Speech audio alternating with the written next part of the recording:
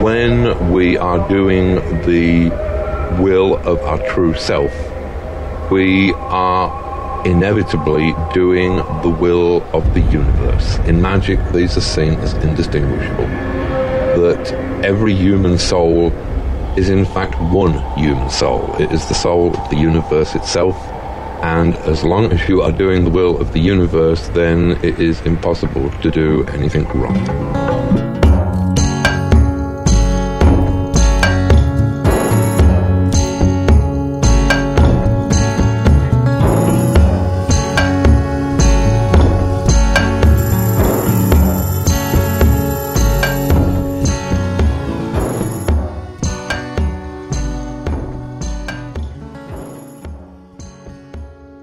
Slither Hither Weirdos and Witches, it is I, Keats Ross, host of Prag Magic and the self-appointed revelator of the Portland, Oregon art religion and art collective We the Hallowed. And, I'm here with Zaro, a familiar gifted to me straight from Hecate herself. I not only wanted to take this time to introduce this week's guest, Vanessa Kindle, a paragon of Sumerian witchcraft, a true guiding light when it comes to the first tether, the source, the root of most Western esotericism. And what I'm starting to do before every episode, before I release, is to try to divine using an oracle deck, a custom arcana that the art collective We the Hallowed has just released. It's designed by Eric J. Millar. It is called the Disruption Generator. You can find all the information at disruptiongenerator.com, where you can purchase a portable one for your bibliomancy needs. It's 120 of the most beautiful, chaotic, brilliant illustrations, randomized, completely free of academic abundance and just straight to the point divination. And the reason why I not only bring this up to help, the pre-orders is you can get a hardcover coffee table type book for $50. All of that will be down below. But what I've been doing is using the Disruption Generator as episode art from here on out until I reach all 120. But I do that by divining a card. And for this week, I was able to divine Complicated. Now, the definition for the Disruption Generator is complexity and confusion, a dearth of choices on a splintered pathway. And I cannot tell you just how brilliant that symbolizes what Sumerian witchcraft is in my mind, because it is a dearth of different pathways being the source, the root. As you can see, if you're watching, it's illustrated as roots. So without further ado, let's just jump into the brilliant Vanessa Kindle and my conversation, where she talks about how Sumerian witchcraft has shaped her art, how she used it to fight tornadoes in Ohio, those pesky 23 tornadoes that came and ravaged Ohio, and how she uses it to form her day, her personal practice, and her art. So, Zaro and I thank you for putting up with this, for listening to me. Pick up the Disruption Generator, disruptiongenerator.com. Check out our art collective, wethehallowed.org. And Slither Hither Weirdos and Witches, here is my interview with Vanessa Kindle.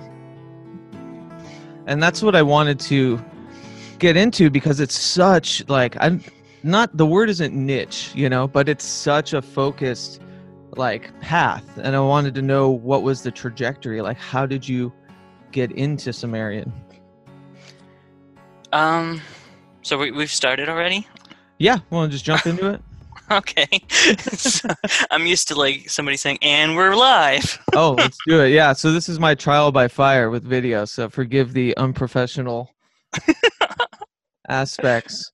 Well, just real quick, this is Vanessa Kindle. You're like I said, a paragon of Sumerian witchcraft. Is that too much of a colloquial term? No, I mean that's applicable. I mean I mean the Oh, there you that's go. what the academic sphere calls it. So Cool. And yeah, that was Babylonian, so you're a bit older than that. yeah, well, see, the Babylonians are to the Sumerians what the Romans are to the Greeks. So it's like part of Right. the same current, but they have their own twists, and they, you know, some of the stuff like the Sumerians hadn't yet come up with, like astrology wasn't really a proper thing into the Babylonians. They were more or less the ones who invented it. There's bits and pieces here and there in the Sumerian, but it wasn't really formalized into the Babylonian. So for anything related to that, you pretty much have to go to the Babylonian sources. And especially since more of those survived, a lot of this stuff is you have to kind of like look at what bits and pieces remain of the Sumerian and then compare it to the Babylonian to fill in the gaps. Yeah, I heard you mention there's just like clay tablets basically that have Yeah, I mean, still have yet to be fully deciphered even, right? there's a lot of like the British Museum alone has like 2,000 and something in their archive that, and of which like only a tiny fraction have actually been translated. Yeah. Yeah, I heard you mention that, and what people only were able to kind of decipher words here and there. So there was a lot of conjecture up until recently. Is that correct? Yeah, especially early on. I mean, it's been kind of a case of the Sumerian language is very much like Chinese in that there's a bajillion different characters, and worse in that like there can be characters that are used for entirely different things just depending on the context. Right. So, like every word can either be a verb or a noun, and they don't necessarily have anything to do with each other. Yeah, that's amazing. So, And like the verb form of it could be something completely unrelated. So you have something that means like water or rushing forward, and it's like what? So yeah, you have to understand the context. So like the Sumerian language is kind of complicated, which just adds to the difficulty of translation. And of course, it's been a case of working backwards because they found a Rosetta Stone-ish tablet written in old I think it was old Persian and Babylonian. And then they have the Babylonians, they had a lot of Sumerian dictionaries. So it's kind of like working backwards yeah, through the totally. languages.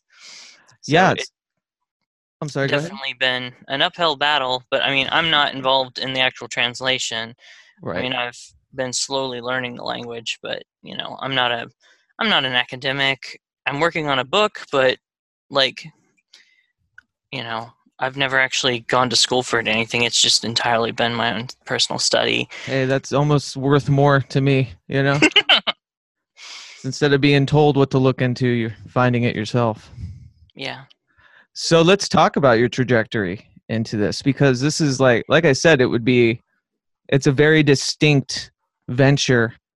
It's almost like, did you have kind of a background in other kind of esoteric So ideologies beforehand? so I started with Wicca actually. Uh-huh. And I was working through the Cunningham material, and at Right. some point it gets to a point where you try to find your patron god and goddess, and there's some exercises in there to do that.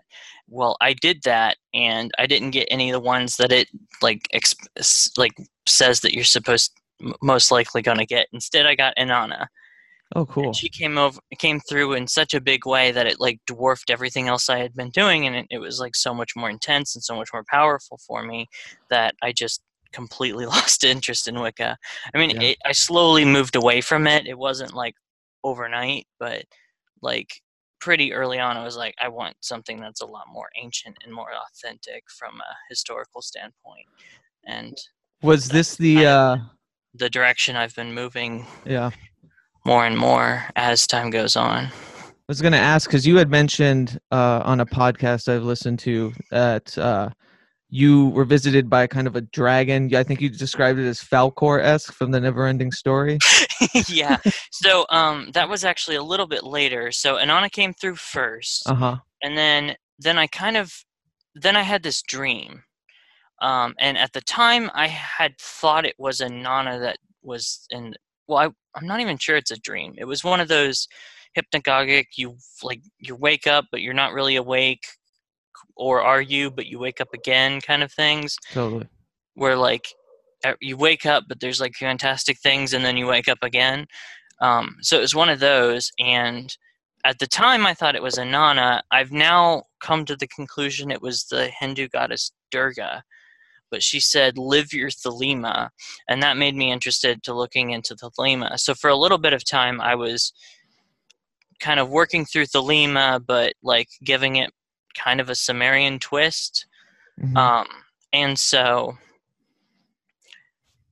I was working through that, and I got kind of obsessed with Crowley's The Book of Lies, and I had kind of designed a meditation based around the concepts in that book of poetry, and that culminated in a out-of-body experience / void experience Right.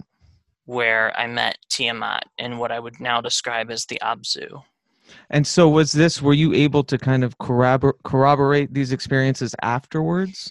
Because like I know with I've had experiences where I in these states have met with beings or deities that I would later find out to be correlating to things, correlating to certain ones. I knew about Tiamat before I had the experience, but I didn't know what she looked like. I had only like read the texts that describe her, and they don't really describe her. They just kind of like explain what her domain is and what she does. What But is her domain? well, the Abzu and chaos. Ah, She's kind of the force of chaos at the dawn of the universe, and she's like the mother of like half the gods. Her Sumerian name, which I didn't know at the time, is Namu, and that's kind of the one I tend to prefer calling her now, except in the context of that experience because she introduced herself to me as Tiamat. I think because that was the name I knew. oh, right. So yeah, it's like speaking to you in a language you can understand almost. Right. And so how she appeared to me in the Abzu was, I use Falcor to describe it because that kind of gives you the overall body shape, but Right. it was more dragon-esque than that, more scaly. Definitely the color was like that, but more like if you picture, have you ever seen an albino snake with Sure. like when it's like kind of having freshly crawled out of its like shed its skin, so it's still kind of oily, and so it kind of looks rainbowy. Mm-hmm. That's how it looked, how her skin looked. Very Um, cool. but her shape, I later found I think it was a cylinder seal with a depiction of her on it, and she looked exactly like that. She was just in a different position, but like she looked exactly like that. So it was kind of to me, it was kind of a proof in the pudding kind of thing, Right. a verification of what I had seen to see it in stone like that.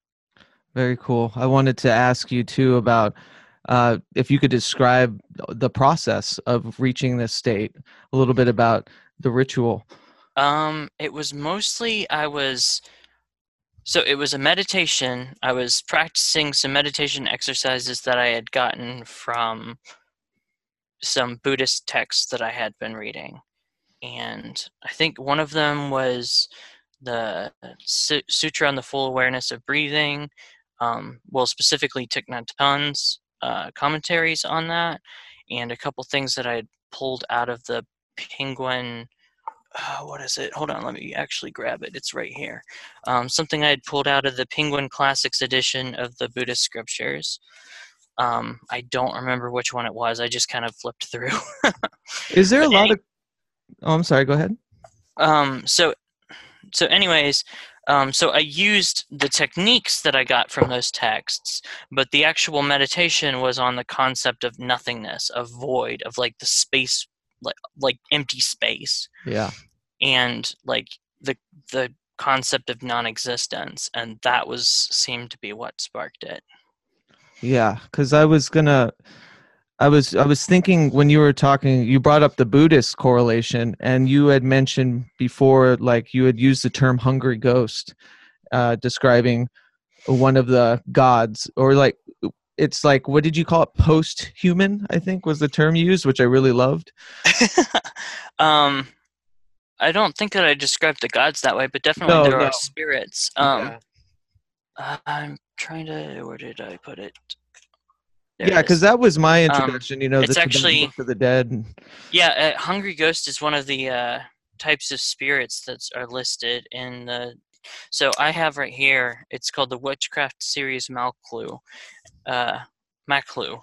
Always mispronounce that. It's actually a Babylonian exorcism text, and it's Oh, right. really long. It's more of a collection of them all kind of stacked up on top of each other. It Mhm. very much reminds me of the Headless Rite, I and was just going to ask you about that. I actually used it to kind of construct my own Mesopotamian version of the Headless Rite.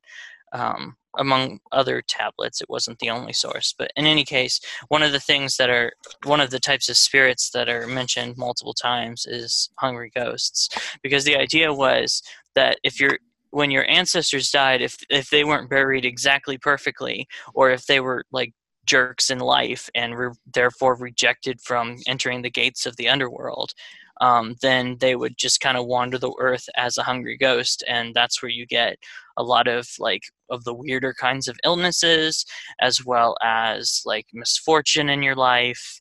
Um, Also, some poltergeist type things in some contexts. Um, Sleep paralysis type things in some contexts, Right. and other such things. And so, like, concern about ensuring that hungry ghosts in your family were taken care of, and so that there came a lot of ancestor worship and like leaving altars out for your dead relatives and stuff, with like food and drink offerings and all that sort of stuff. But also to kick out the hungry ghosts that aren't in your family that might be messing with you, and that sort of thing. Is there, yeah, I was, wondering about the synchronous kind of rites that are maybe even stemmed from Sumerian, because I'm guessing that that's the tether really is Sumerian witchcraft has those, tentacles and everything, or that's where Definitely. the archetypes come from. Definitely a lot of stuff in the Westerns, anything that goes through the Greek and Roman uh, heritage. That's not really the right word. I'm trying to think of the word that I'm trying to use. Anything that goes current, there's the word I was looking for. Anything that goes through that current originally comes from Sumer. I mean, the Greeks learned their astrology from Babylon. They Yeah. actually traveled there to learn it, and then of course claimed credit for it because they always did that.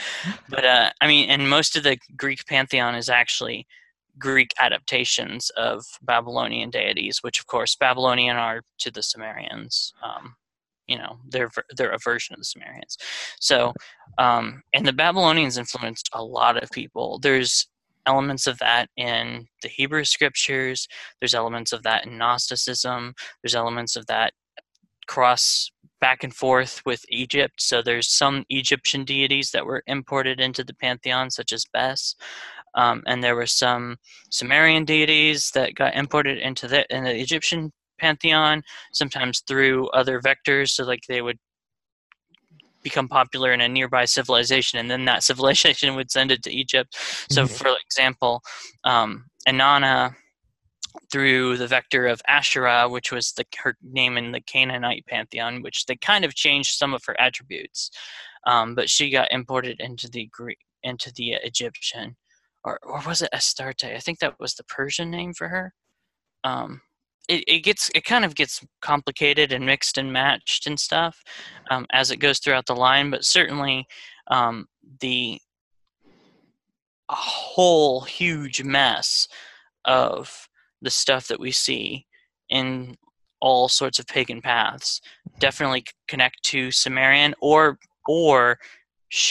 have a shared heritage, because like pretty much any of the Proto-Indo-European religions either stem from Sumer or stem from whatever civilization Sumer came from.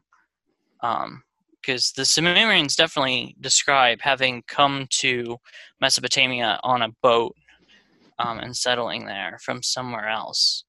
And it's not really clear where, but it's my hypothesis, based on the available information, that the map of wherever they came from is where we get the pentacle from, the five-pointed star. Sure, yeah. Because the proto-cuneiform sign for quarters or cardinal directions, the concept of the directions of a map, is the pentagram, and that symbol is five-pointed, and in the cuneiform tablet, the Sumerian king list, there are a list of kings that come before the flood, before they resettled in Mesopotamia. Mm-hmm. And those kings rule over 5 cities. So if you have 5 cities that are existing in this civilization, and you draw roads between them, you're going to get something that looks a bit like a pentagram. So I'm convinced, it's my hypothesis. Of course, more information could come out that debunks this, but it's my hypothesis based on that the pentagram that we all use so much in magic actually is a map of the world before the flood. Wow, that's brilliant. Definitely, it is cuneiform. Like when you write that, you are writing proto-cuneiform, like the pictograph version of cuneiform, because cuneiform started out as pictographs, so essentially sigils, like images. Sure. That then were simplified down to be made more easy to draw on a consistent basis, and that's where you get cuneiform. So every cuneiform sign is a sigil. Yeah. I was wondering what the patronage of doing this quote unquote witchcraft with, are you gifted or shown? Is it when you're doing the headless rider, is it like a HGH kind of situation, or are you using different gods for different things all the time, or is there one that kind of serves you more than others? All of the above. Okay. So the Sumerians had a concept similar to Crowley's concept of the Holy Guardian Angel. Mm-hmm. But did they say HGH? Sorry. Human growth hormone?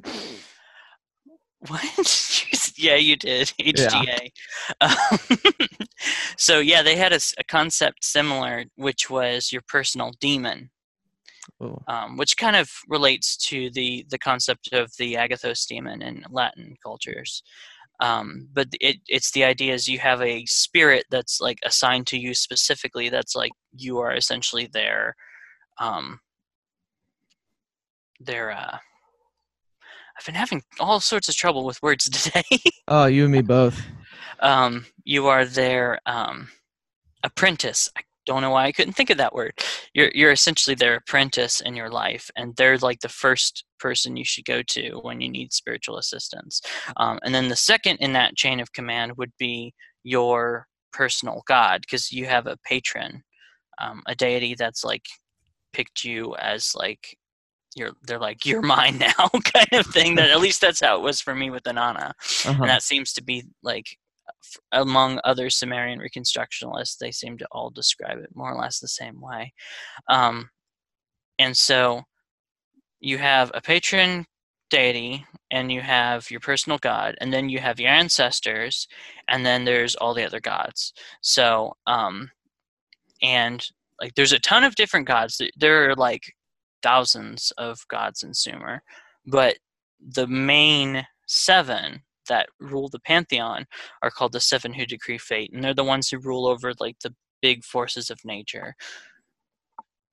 Okay. Yeah, because my wondering is well, can you explain to me what the ritual looks like to try to converse, or to how do you put it? I'm having trouble with words today too. But to converse or to commune, I guess.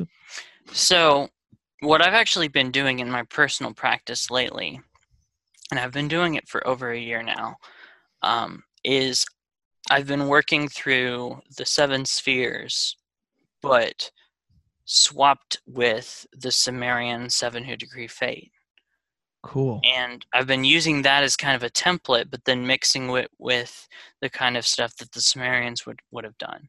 So the way my ritual starts out is I open with a Sumerian version of the Lesser Banishing Ritual.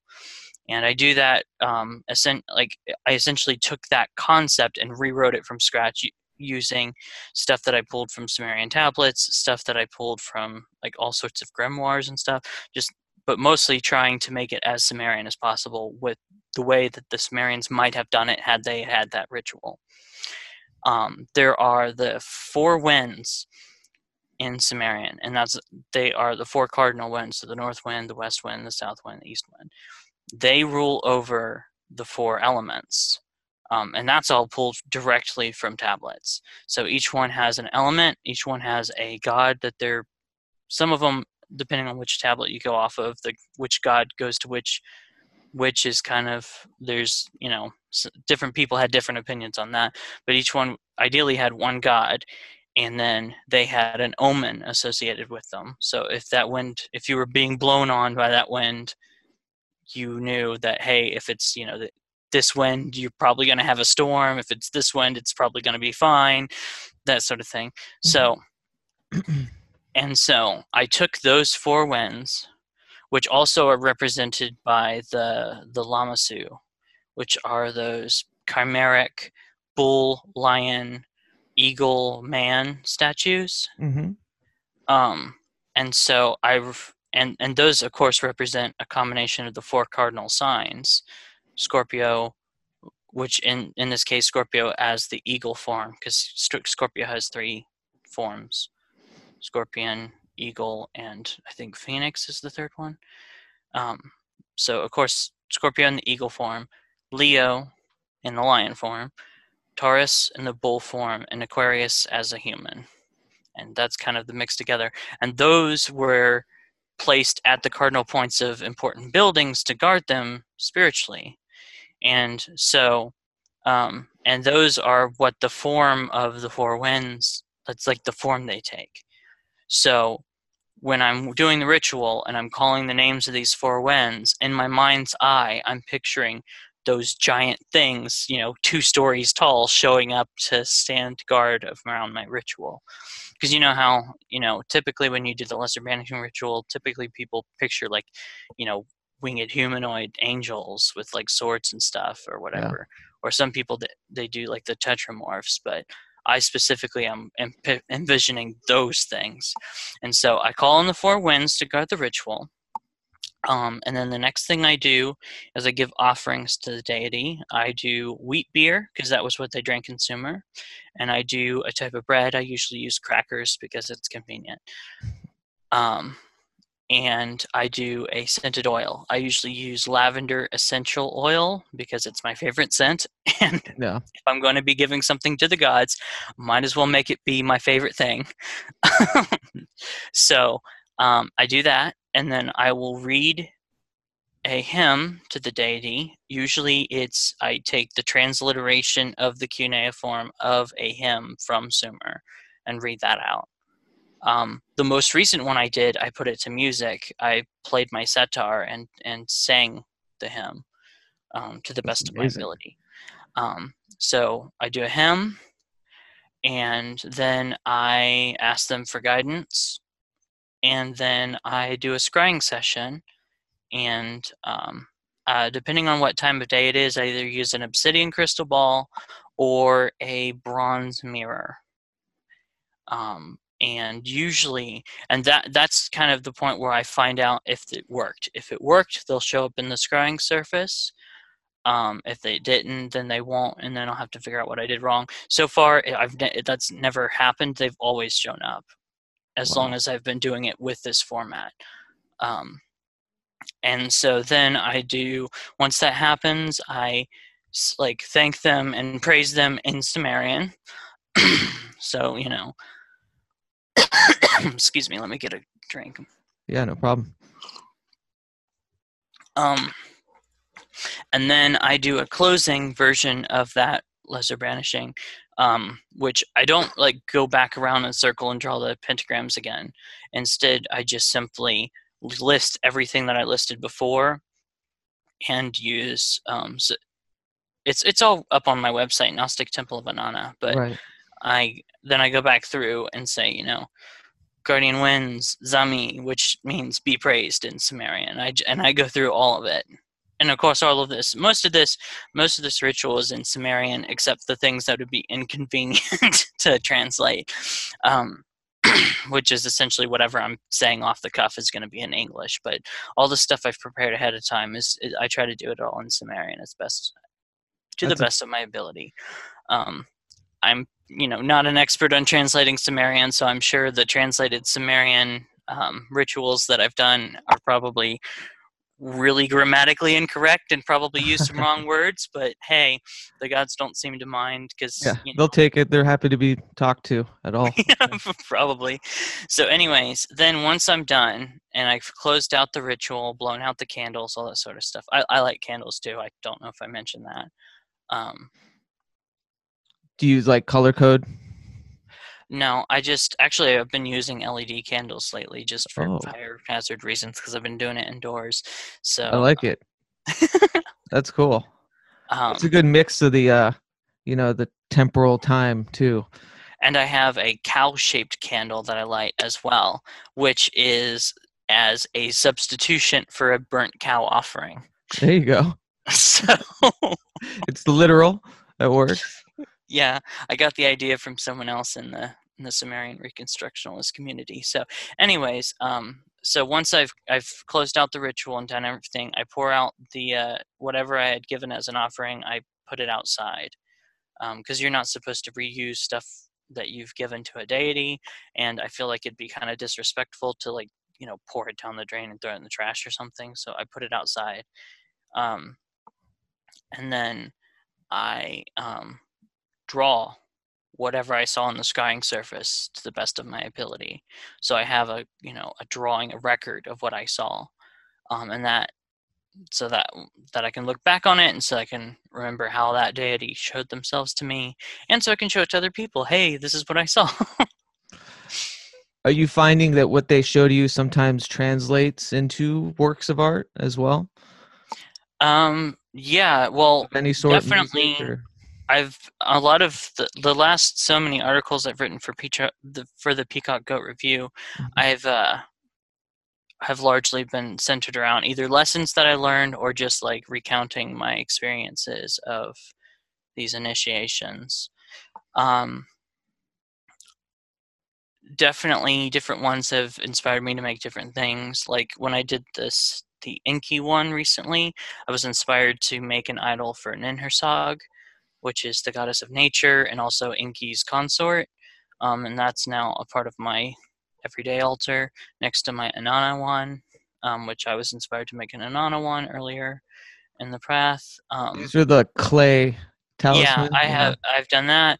I've done, and along with that, I've done votive figures, which are little praying people that you set in front of the idol so that they're praying to the deity, they're worshiping the deity even when you're not around.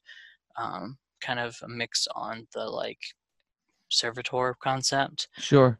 I've done altar tiles with the Star of Inanna on the Inanna one and the symbol of Ninhursag, which is a kind of weird loopy omega shape thing on that. That's pretty much all I've done out of clay for that, other than I've made a set of essentially runes, but with cuneiform signs for divination purposes.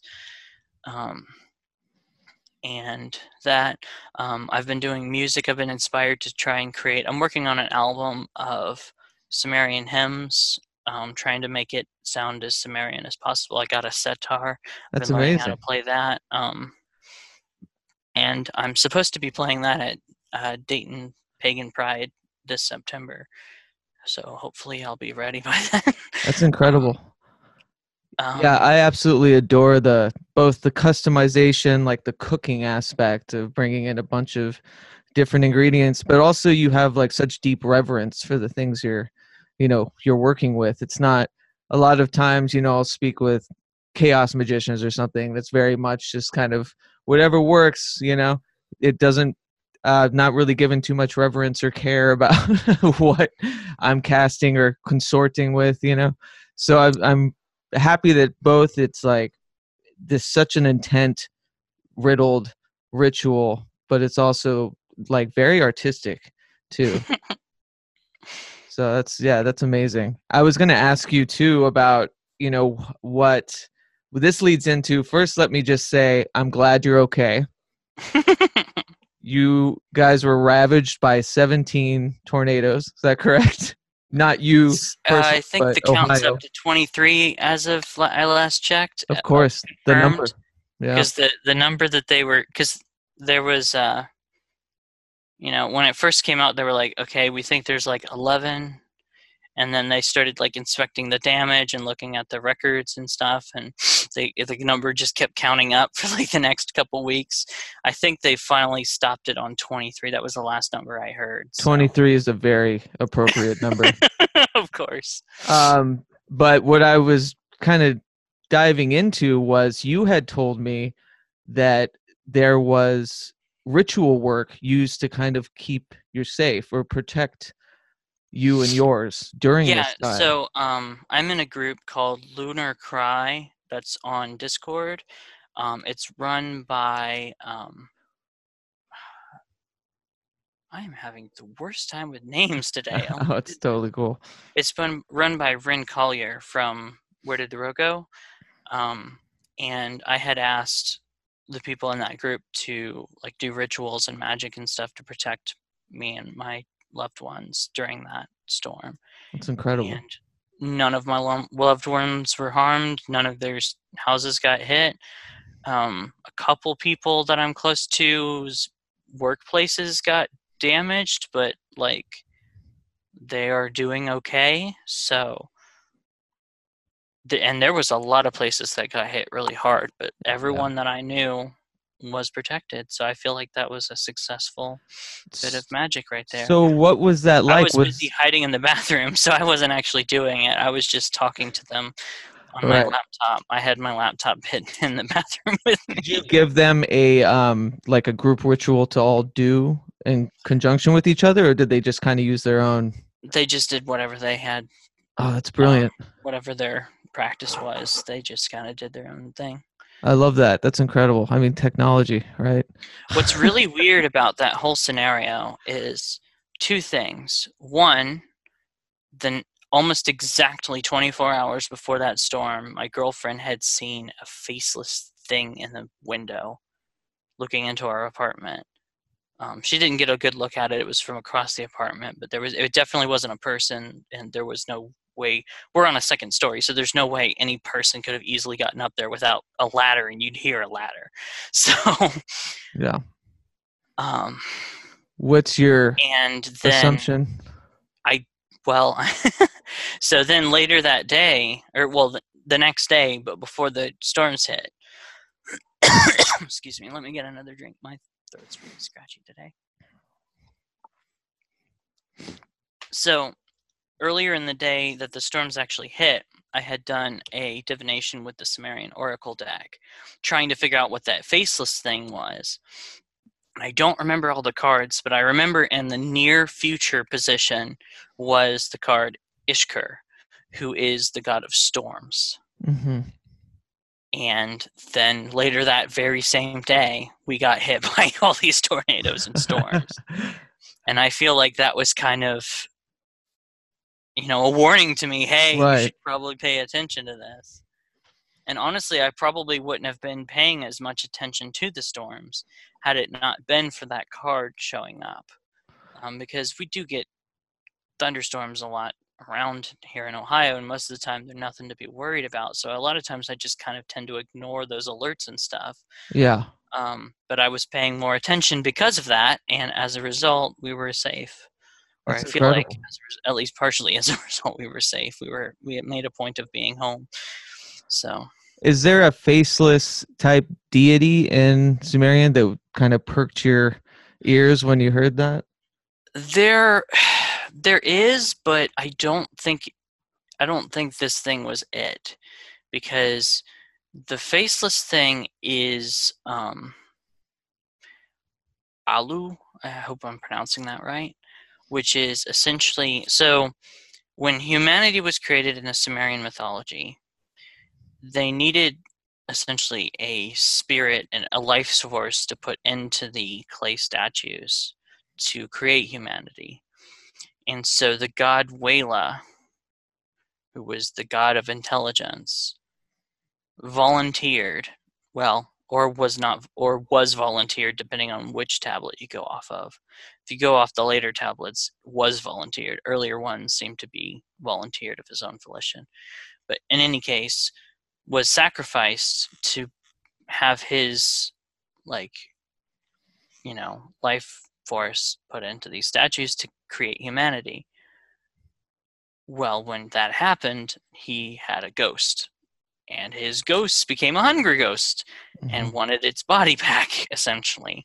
And that hungry ghost is Alu, and it is the shadow thing, the faceless shadow thing, that is the thing when people have sleep paralysis. At least some of the time. The shadow people, Yeah, the most violent one. Ooh, like an incubus almost. Yeah, specifically the faceless one that tries to like kill you, and that was their explanation for what that was. And of course, me being a Sumerian structuralist, I assume they're right. Yeah. So in any case, Alu is, a faceless thing, but Alu wouldn't warn you about a storm. Alu wouldn't have anything to do with storms. Alu would show up in the middle of the night and try to basically choke you to death. Yeah. It's not his purview. Rip your spirit out of your body so that it can have its body back, basically. Yeah, it's his Tuesday. So I don't think it was Alu. So what was it? I have no idea.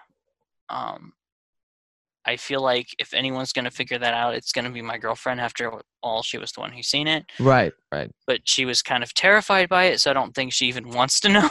Yeah. So, regardless, it was something that definitely played into all that drama.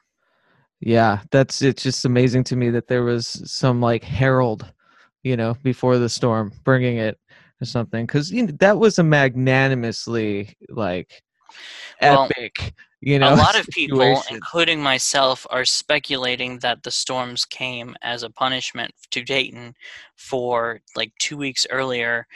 Dayton allowed a KKK rally to happen.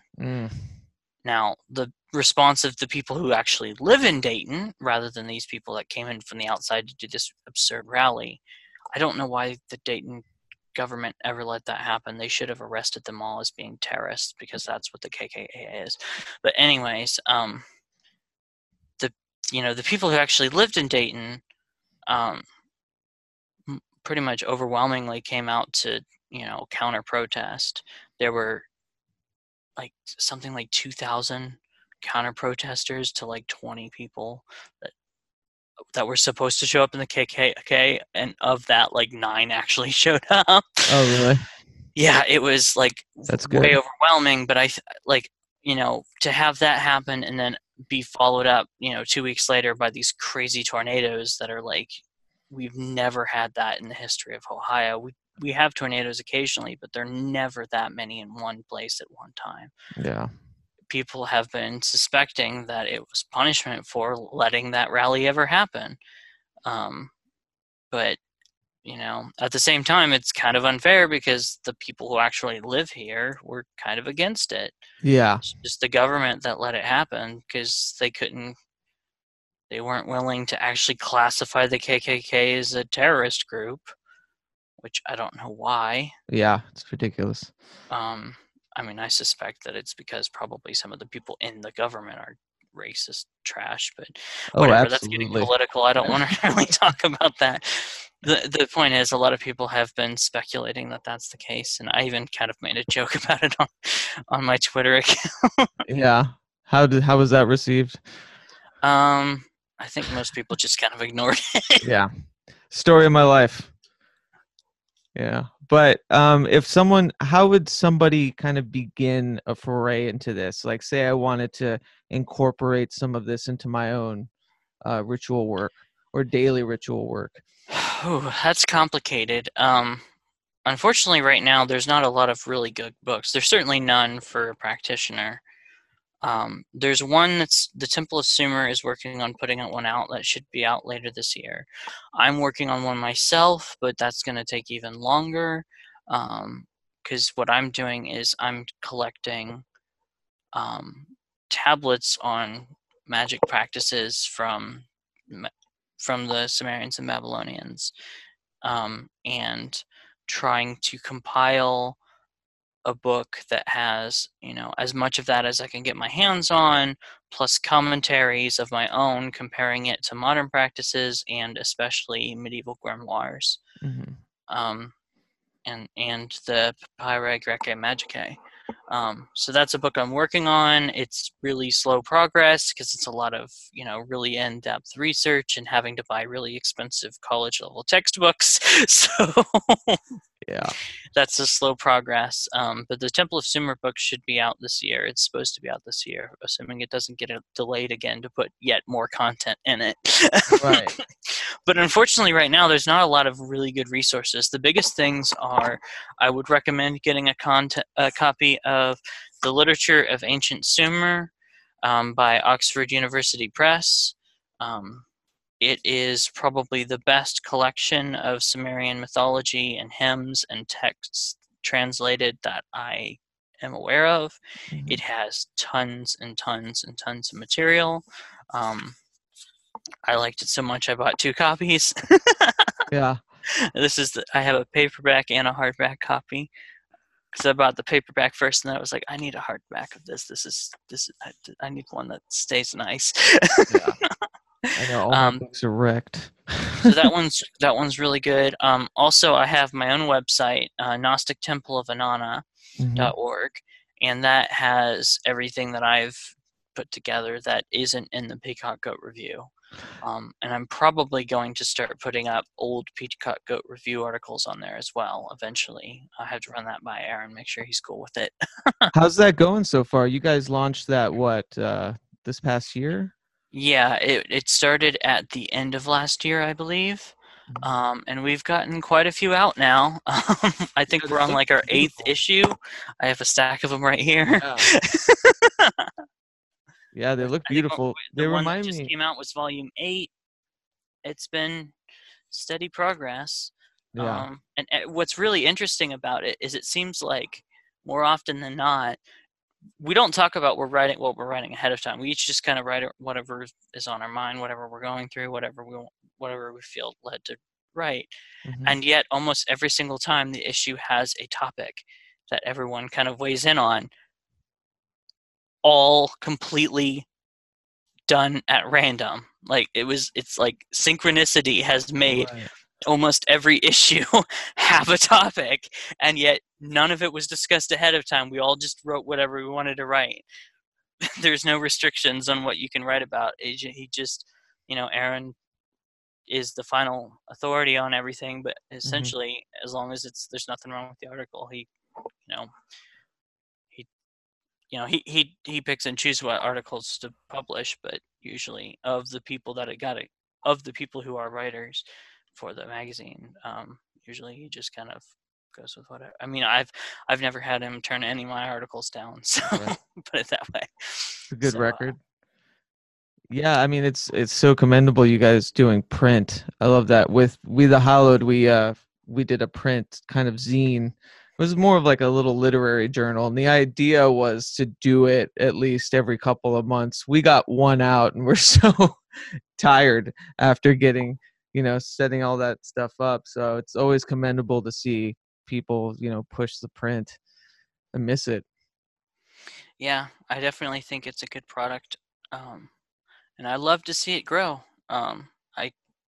I very much think it's something that we need more stuff like that in the community. More, less talking heads of people who put out all these big thick books of like how-tos that are probably mostly just stolen from other books. Totally. And more like people talking about their actual experiences and stuff. And that's one thing that I love about the magazine is, other than just my own articles, like ignoring my own involvement, like just hearing other perspectives from all different paths and seeing what everyone's own take on whatever it is really interesting, because we have a whole bunch of different writers from all different paths. Like, I'm the only Sumerian Reconstructionalist in the group.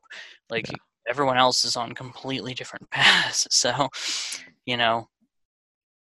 How is the Sumerian Reconstructionalist like community? What's that like?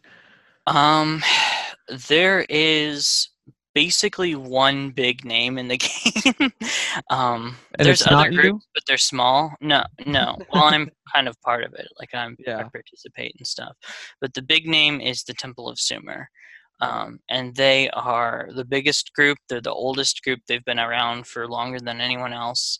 And they have some of the best information, and they have like actual academics that have PhDs and stuff in the group, who study this stuff as their full-time job. So it is the best resource, and I would highly recommend anyone who is interested in these topics definitely try and join the Temple of Sumer Facebook group. It is a great group of people. They are really helpful, answering questions, pointing you to information, providing resources. Their website is pretty informative, although it's kind of being rebuilt at the moment. But definitely they're a great group of people, and especially once the book comes out, it's going to be a huge and important resource. I think it'll be kind of the book that will set the standard for all of Sumerian Reconstructionalism, at least for the next couple decades. Yeah, that's exciting. How's Incantations and Butterflies going? It's slow, but I had always planned on it being something I'm doing when I'm passionate about something. I don't want to force out episodes every week if I can't actually deliver ones that I feel like are worth doing. Totally. I never really created it with the intention of being successful. I created it with the intention of creating something that I wanted to exist. Yeah. So that's kind of the purest way to do it. That's very much the kind of thing that it is. And I've kind of avoided paying too much attention to stats or what anyone has to say about it, because I kind of just want it to be from the heart. Yeah, absolutely. I mean, that's the whole reason why I did this, was for a direct line to talk to people such as yourself, to learn more and to do more as a practitioner too. So it's always like, I just have found no other better way than to generate an academia for myself in this regard, But yeah, when you were on, I think I heard you on Nox Mente. That was like my introduction to Nox Mente. It's a cool podcast. I like the whole same thing. But you were talking like you had a whole system for documenting dreams. Yeah, so I use this app.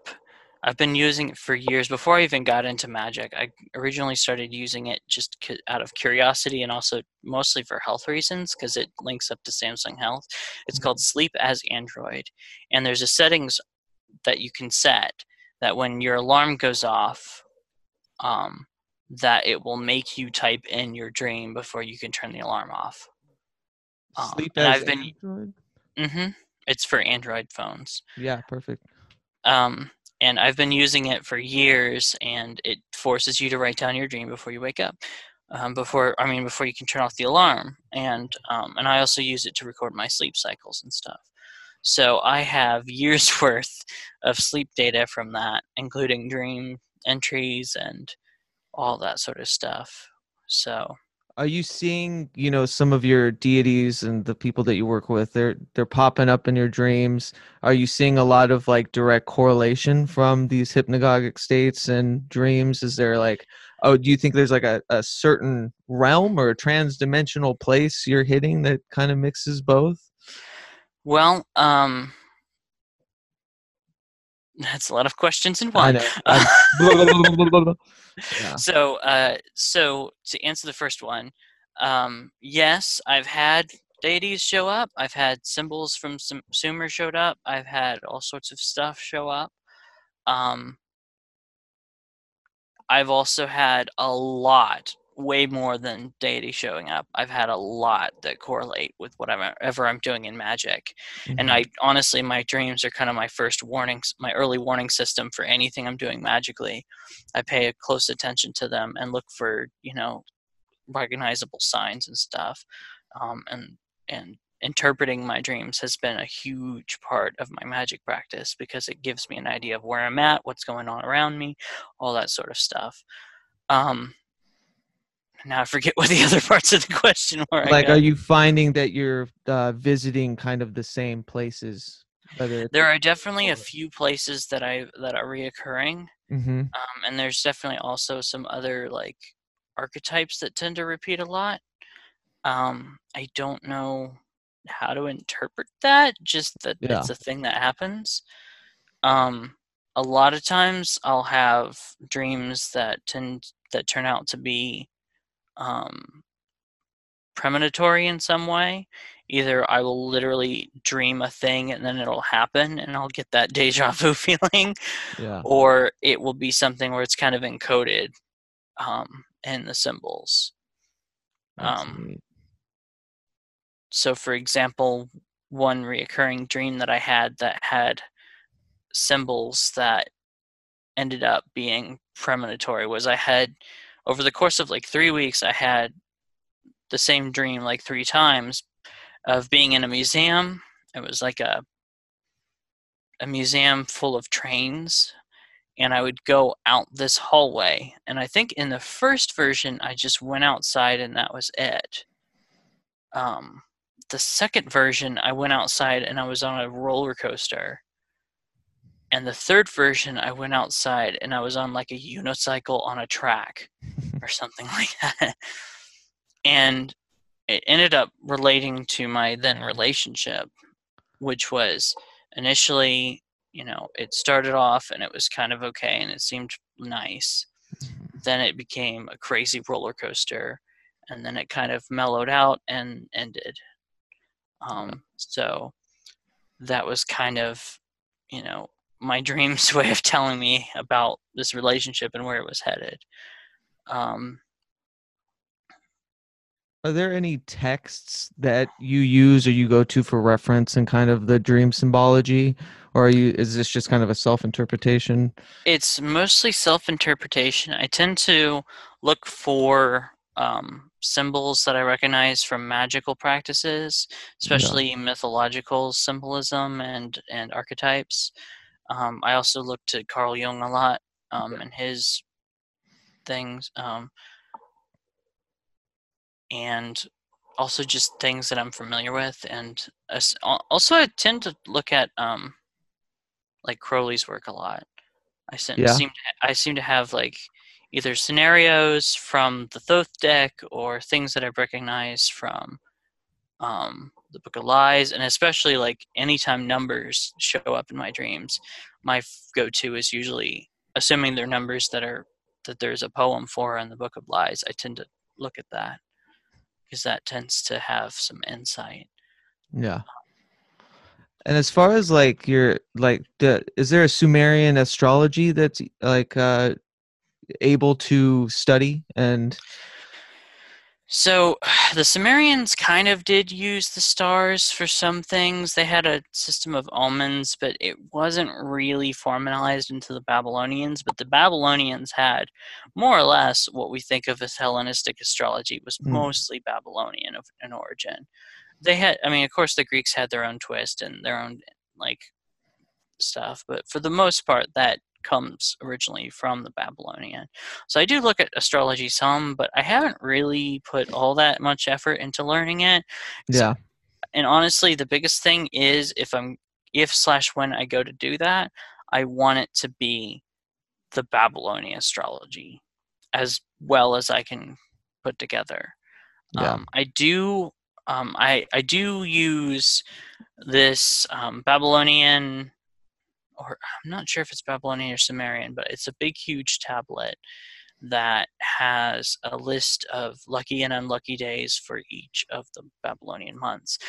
And I've kind of reconstructed the Babylonian calendars, sort of, based on the astrological signs that show up in each Babylonian month, because each month was supposed to be one sign. Mm. So I've kind of put together this like reconstructed calendar system, and I wrote up a script, and it's on my website. If you go to the calendar page, that is the calendar, and it has the list of lucky and unlucky days, and then a list of things that month is astrologically good for. And so anything that I'm doing that's one of the things that can show up on that list, I refer to that as a guide. I also tend to mix in the I'm not sure where it originated, but the idea of like the planetary days and hours, Right. I tend to mix that in a lot. But I've swapped it somewhat because I use the Sumerian 7 who decree fate instead of the typical Roman associations. Mm-hmm. So I go off of that. And especially if I'm going to work with a specific spirit, I will try and use. So in the Sumerian Oracle deck, there are two types of cards. There's the black cards and the gray cards. The gray cards are mostly like more not so much spirits as like the Tablet of Destinies, Core, Iridu, different like non-spiritual, you know what I mean, non-spirits. Sure. Although I think there's a few that are mixed in with that. But anyways, as for the black ones, which are all the spirits, if I'm going to work with a spirit, meaning a god, a demon, any of that, I will look at its Sumerian Oracle deck card if there is one, and so the black cards are sorted into 7 suits based on the 7 who decree fate. And so there's symbols for each one on the card, and then a number. They're given a number, 1 to 7. And so I refer to the Sumerian Oracle deck card, and I use whichever of the 7 who decree fate is on it. I use that to place it in the planetary hours and days. So for example, if it's Inanna, I'm going to be using the day and hour of Venus. Mm-hmm. If the one is, Utu, god of the sun, then I'm going to be using day and hour of the sun. So whichever symbol is on the card, that's the one I'm going to be using to contact that spirit. There's no real historicity to that organization other than whatever the person who made the Sumerian Oracle deck put in, but it seems to work for me, so I'm just using it. No, I love it. Yeah, I'm super interested in kind of investigating that as far as like a chart situation too, because you said unlucky days of the month and all that, and it's like perked my ears of maybe I was born. If you're interested in looking at it, just go to GnosticTempleofInanna.org and click on the calendar page, and I've got a script that'll let you. You can click forward and back, look at next month. It'll show you what day you're on in the current month, and it has those symbols from the cards at the top for the days of the week. That's awesome. I'm really proud of that thing that I put together. It's incredible. It's like so thorough. I love it. Yeah. So what's in the future? What's coming up? I know you had mentioned in September there's you're going to be playing some music at a pagan. Dayton Pagan Pride. Very cool. Like I said, I'm working on that book slowly. Yeah. I have no release date. I have no anything. It's going to be done when it's done. Sure. Yeah. That may take years. That may take months. However long it takes, I'm not going to put a deadline on it. I'm going to let it be done when it feels like it's ready. Other than that, I'm slowly making updates to the Gnostic Temple of Inanna website as I create more things and do more stuff and learn more and all that sort of stuff. I have an album I'm working on slowly. That should be out before September, hopefully. And it's going to be Sumerian hymns. You have some music posted too, right? Somewhere? Yeah, I have a Bandcamp page, vnessi.bandcamp.com. Very cool. And Peacock Goat Reviews going strong. I'm sure you're going to be in Yeah. every issue you're in. I am so far. Mm-hmm. So assuming nothing changes. Well, that's amazing. And thank you so much for taking the time. And, I appreciate you putting up with my unprofessionality because you're such a podcast maverick. I think you've hit like everyone I listen to pretty much. Yeah, every time I think I've been, on all the podcasts I'm going to be on, I end up getting asked to do another one. So yeah. Well, hope this definitely won't be the last, I hope. Get you back on later, especially around. I would love to hear more about the Dayton Pride Festival too. I think that's such a cool idea. It's going to be my first pagan festival full stop. So a little bit nervous, but I've done public performances before. I used to be in a band, a rock band, so. Very cool. Yeah, I mean the music situation, the writing the Sumerian hymns is I'm so interested in that. I can't wait to hear what comes of that. Do my best in pronouncing Sumerian words. It's kind of like you've never heard it really said appropriately, right? There's really only one attempt that I'm familiar with, and I've kind of been inspired by him. On YouTube, there's Peter Pringle put out a video. He actually has a gishgudi, which is the Sumerian musical instrument, which the setar is the modern, descendant of. And he did his attempt on doing just the first 4 or 5 lines of the epic of one of the Sumerian Epic of Gilgamesh tablets. Mm-hmm. And it's really beautiful. I'd recommend everyone check that out. But no one's really tried to do it on any kind of scale, and certainly not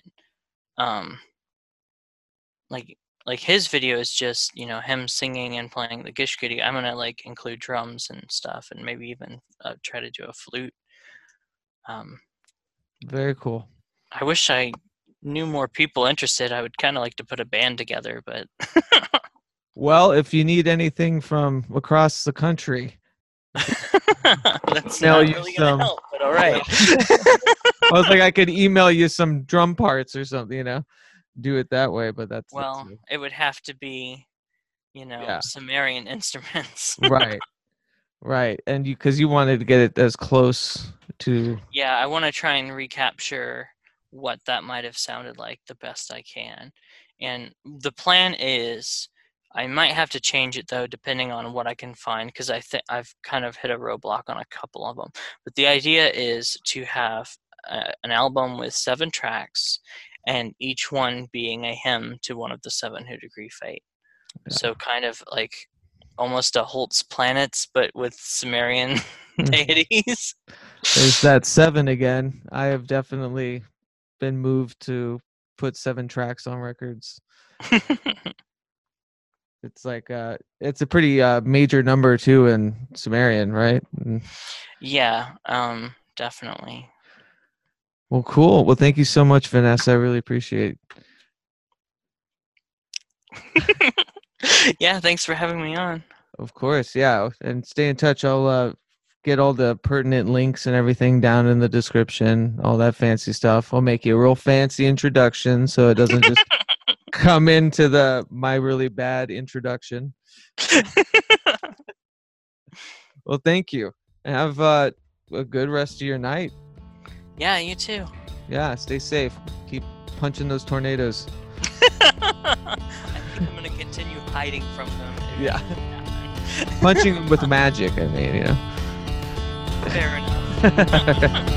All right, have a good one.